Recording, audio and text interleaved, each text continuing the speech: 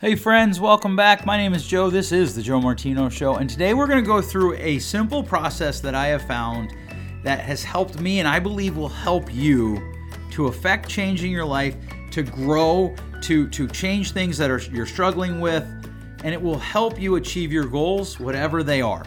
Let's kick it off. This is the Joe Martino Show.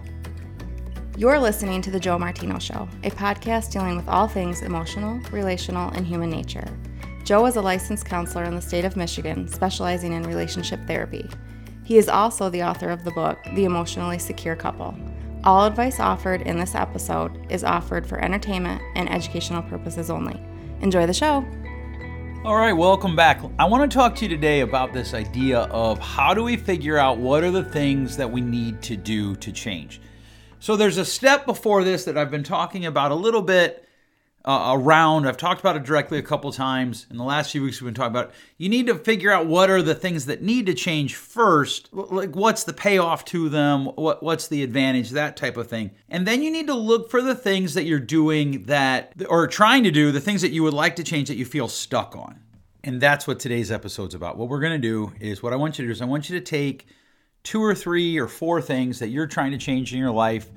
Maybe you're trying to grow in an area of your life and you feel like you're stuck. You feel like you're not making the progress. Or if you want to do it, you're like, well, I don't really feel like I'm stuck anywhere.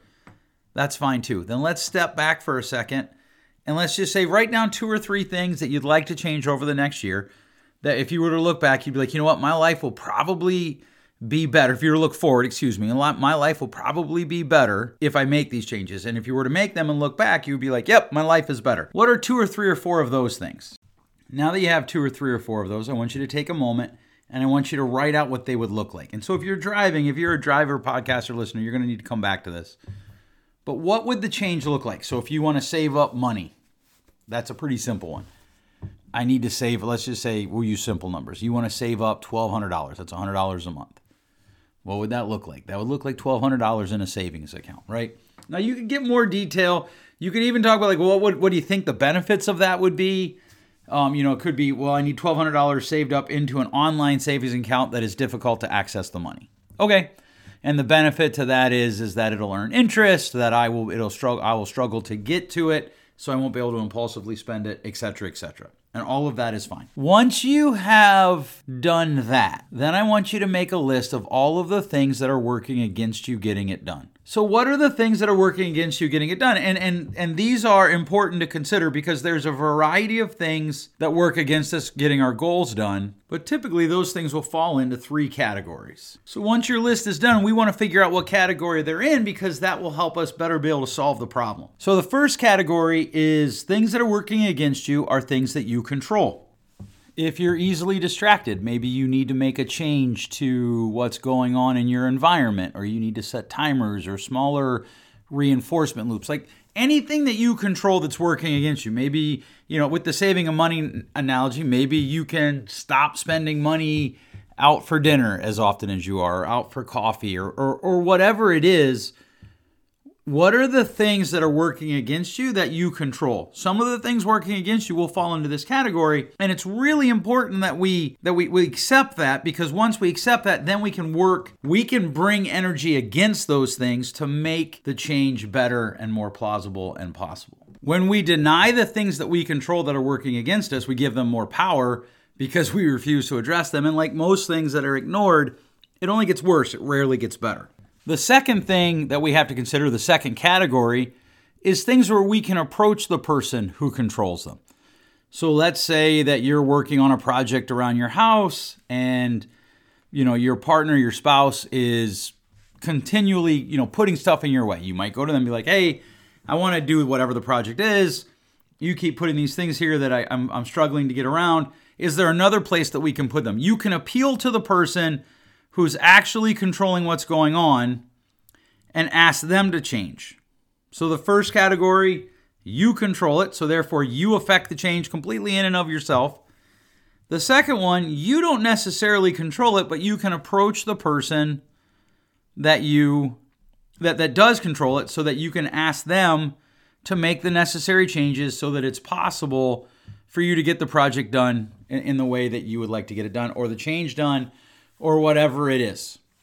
And sometimes it's like, one of the things, often I'll talk to couples who are, maybe somebody's caught in some substance abuse or food abuse. And we're going to have to talk to your spouse about, like, how do we not bring these into the house? Well, that's not fair. Well, it probably isn't fair, but fair is a place where we pay people to pet pigs. So it's okay that it's not fair. And we're going to move forward in that vein. If you're thinking about this for your work, there's a lot of things at work that people don't control. In fact, the day that this episode drops, I'm going to be teaching a group of people about what do you do when the resistance to completing a project is coming from things or people that you don't control. The first thing you do is you ask yourself, can I go appeal to them? Can I go bring them into my process? Can I invite them into the problem-solving process? Can I ask them to make changes? The answer is always yes. You can always ask people to make changes. You can always invite them into the change process. And then that allows you the opportunity to bring more change to bear on what's going on. And this may take some work. One of the important things is to figure out what's the emotional payoff to the person. Like, whatever they're doing, there's an emotional payoff to them that is somehow competing with your emotional payoff of completing your task. And so you need to do some work to figure that out and how you will help them still achieve their emotional payoff while not impeding you from achieving yours. And that's a little bit of an art. It takes time, it takes work. But what we're asking ourselves here is, so we've made this list of what are the things that are working against us making this change, achieving this goal. And then we want to break them up into three categories. The first category is, what are things that are working against it that I control, that I am the one that could make the changes in those things, which would help me make the bigger change. And then number two, what are the things that I don't control, but I could appeal to the person who does control them?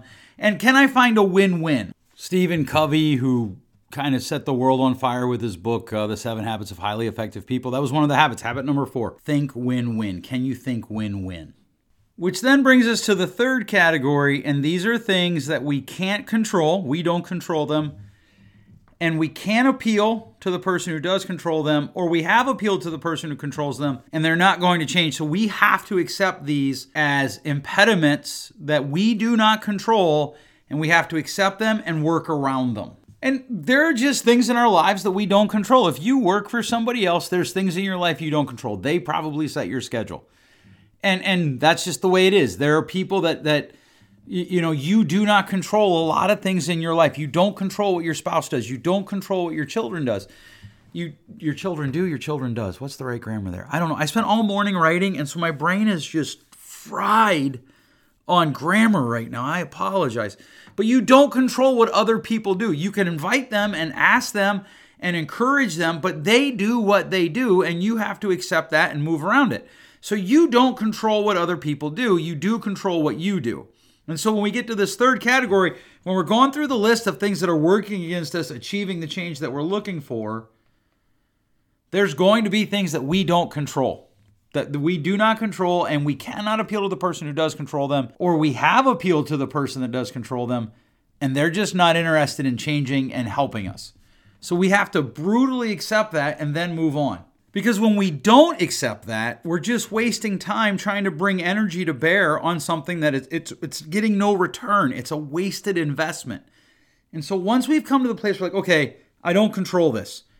I can't get to the person that does, or I can get to the person that does, but they're not going to join me in making the change. Then we have to switch and ask ourselves, okay, how do I make a workaround? But before we get to the place, how do I make a workaround, which is actually the next step, we want to know which of these three categories subsets this falls into. So to review, here's what we're looking for. What are the 2 or 3 or 4 changes that we want to make in the next 12 months, we'll say. And you can do this for anything. You do this for the next 30 days, the next 6 months, next year, whatever. What would that look like? So we want to spend a little bit of time. What would that look like? What would be the benefits of it? And then this is question number 3. What are the things that are working against it? What are the impediments that we're encountering to get us there? Underneath that, inside of that category, is these 3 questions that we're currently trying to ask. Where do these impediments fall? Things we control, things we don't control, but we can appeal to whoever is controlling them, or things that we cannot control at all. If we're to that third category, we have to accept that as just the way it is. And now how do we move forward? And there are people like, oh, no, you don't ever have to accept things the way they are. Yes, you do. Like, if you want to be a pilot for the Navy and your math skills aren't very good, you're probably not going to be a pilot for the Navy. It doesn't mean you can't be a pilot, maybe for, yourself or for something else, but that's a pretty competitive field.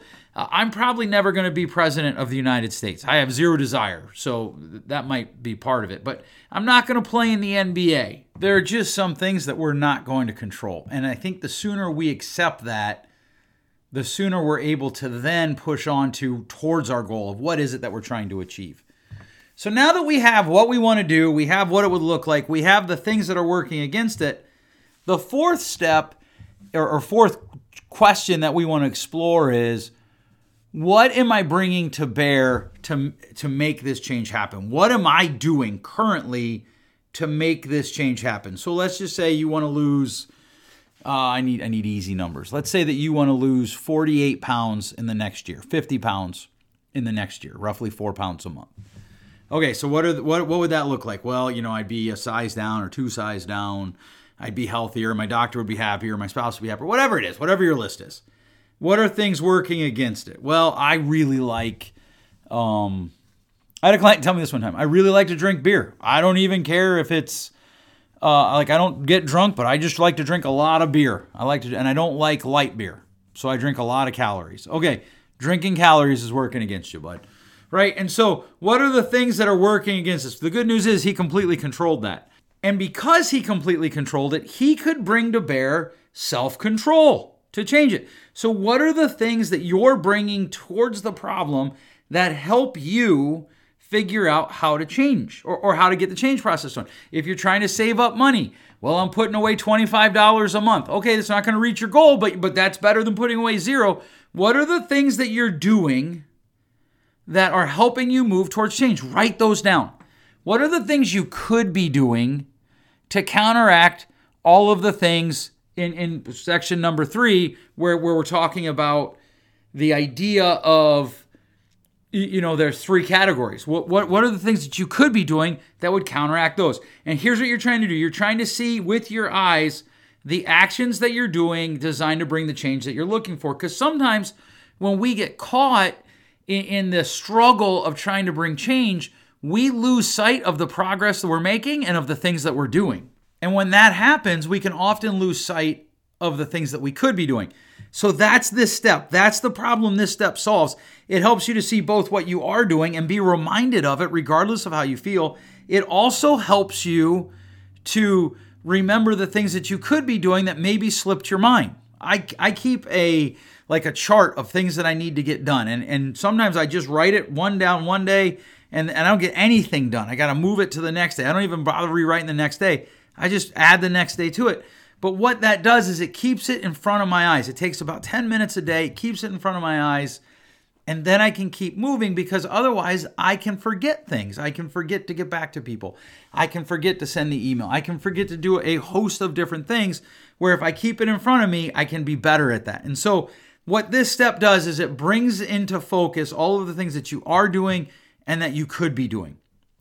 And then the last step, and this is the one that's the easiest to answer and yet the most difficult. Do I need to enlist help from a professional or for someone outside of my normal circles to accomplish this goal? So if you're writing a book, you would probably benefit from having a editor that is outside your normal circles. Yeah, but Joe, I have friends. Yep, I know. But you probably would benefit from having an editor outside of your normal circles. If you're dealing with deep emotional trauma, you probably would benefit from having a counselor who is outside of your normal circles to help walk with that through you. If you're trying to improve in your professional career and you're new to it or younger to it, say 10 years or less, you would benefit by having a mentor. But if you're in year 11 to year 20 and you want to make that decade of your career look good, you would benefit by finding someone who's beyond that. And so this is the easiest question to answer. Do I need help? Yes or no? It can also be the most difficult because it sits on our emotions.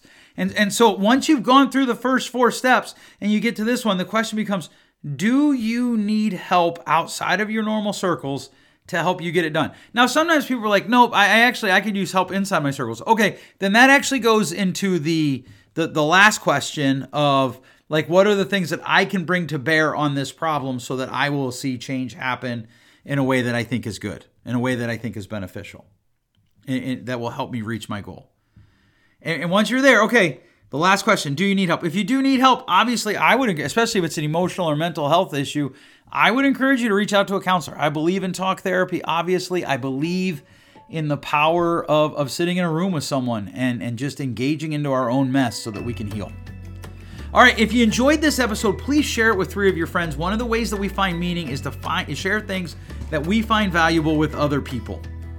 So I would encourage you, share this with your friends, share this with 3 friends, engage in that meaningful process. It'll help you, it'll help them, and it'll help us. To be honest with you, we want to get this word out to as many people as we can. Thanks so much for listening. We'll catch you next week. Thanks for listening. If you enjoyed today's show, please share with a friend. And hey, give us that rating in your podcast store. Until next time, change possible.